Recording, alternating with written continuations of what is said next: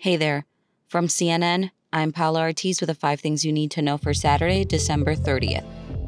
A new report published by the Israeli military revealed new failures in their mission to rescue 3 hostages Israeli troops mistakenly killed in Gaza earlier this month. Herzi Halevi, chief of the General Staff of the Israel Defense Forces, said the shootings, quote, could have been prevented, but he determined that there was, quote, no malice in the event and the soldiers carried out the right action to the best of their understanding of the event at the moment. The report into the hostages' deaths concluded that Israeli command ranks had information about the presence of hostages in the area where they were killed and, quote, even took actions to prevent strikes on locations suspected of having hostages. Yotam Haim, Alon Shamriz, and Samir Dalalka were captured and taken to Gaza by Hamas on October 7th. The IDF has said Israeli soldiers shot and killed the 3 men after misidentifying them as threats during an IDF operation in Gaza City on December 15th in an incident that shocked Israeli society. The world is preparing to bid farewell to 2023, and one of the most iconic spots to ring in the new year is also getting ready, New York City's Times Square.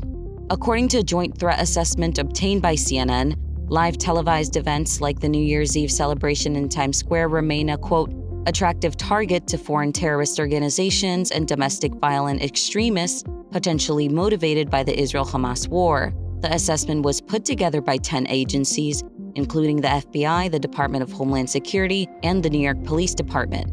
In preparation for the celebration, local officials are taking steps to make sure festivities are safe for everyone. NYPD's Chief of Patrol, John Schell, spoke to CNN's Mark Morales. We're ready for anything. We are the best in the business. We do it quite well. Come on out, enjoy yourself for the New Year's Eve, and we'll keep it safe. New York City Mayor Eric Adams says there are no specific threats to the celebration and added that thousands of officers will be deployed Sunday in uniform and plain clothes, along with NYPD canines, drones, boats, horses, and helicopters.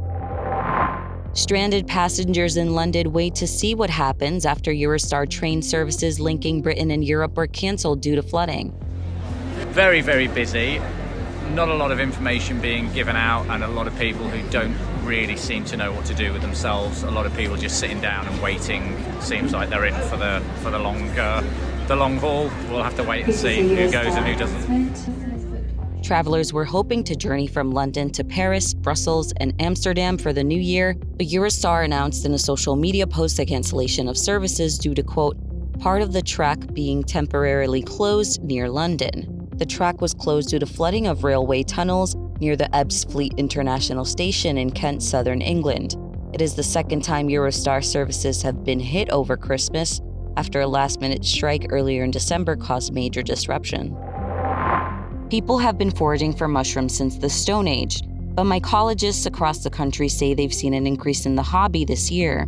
Now that mushrooms are having a moment, experts say they've also seen an uptick in poisonings. From January to October, America's poison centers received more than 7,000 calls about potential mushroom poisonings. That's an 11% increase from the entirety of 2022. Jonathan Colvin, the managing director of the Drug and Poison Information Center in Ohio, says that in the past 2 years, calls to Ohio poison centers about potential poisonings from mushrooms increased 25% from pre-pandemic levels.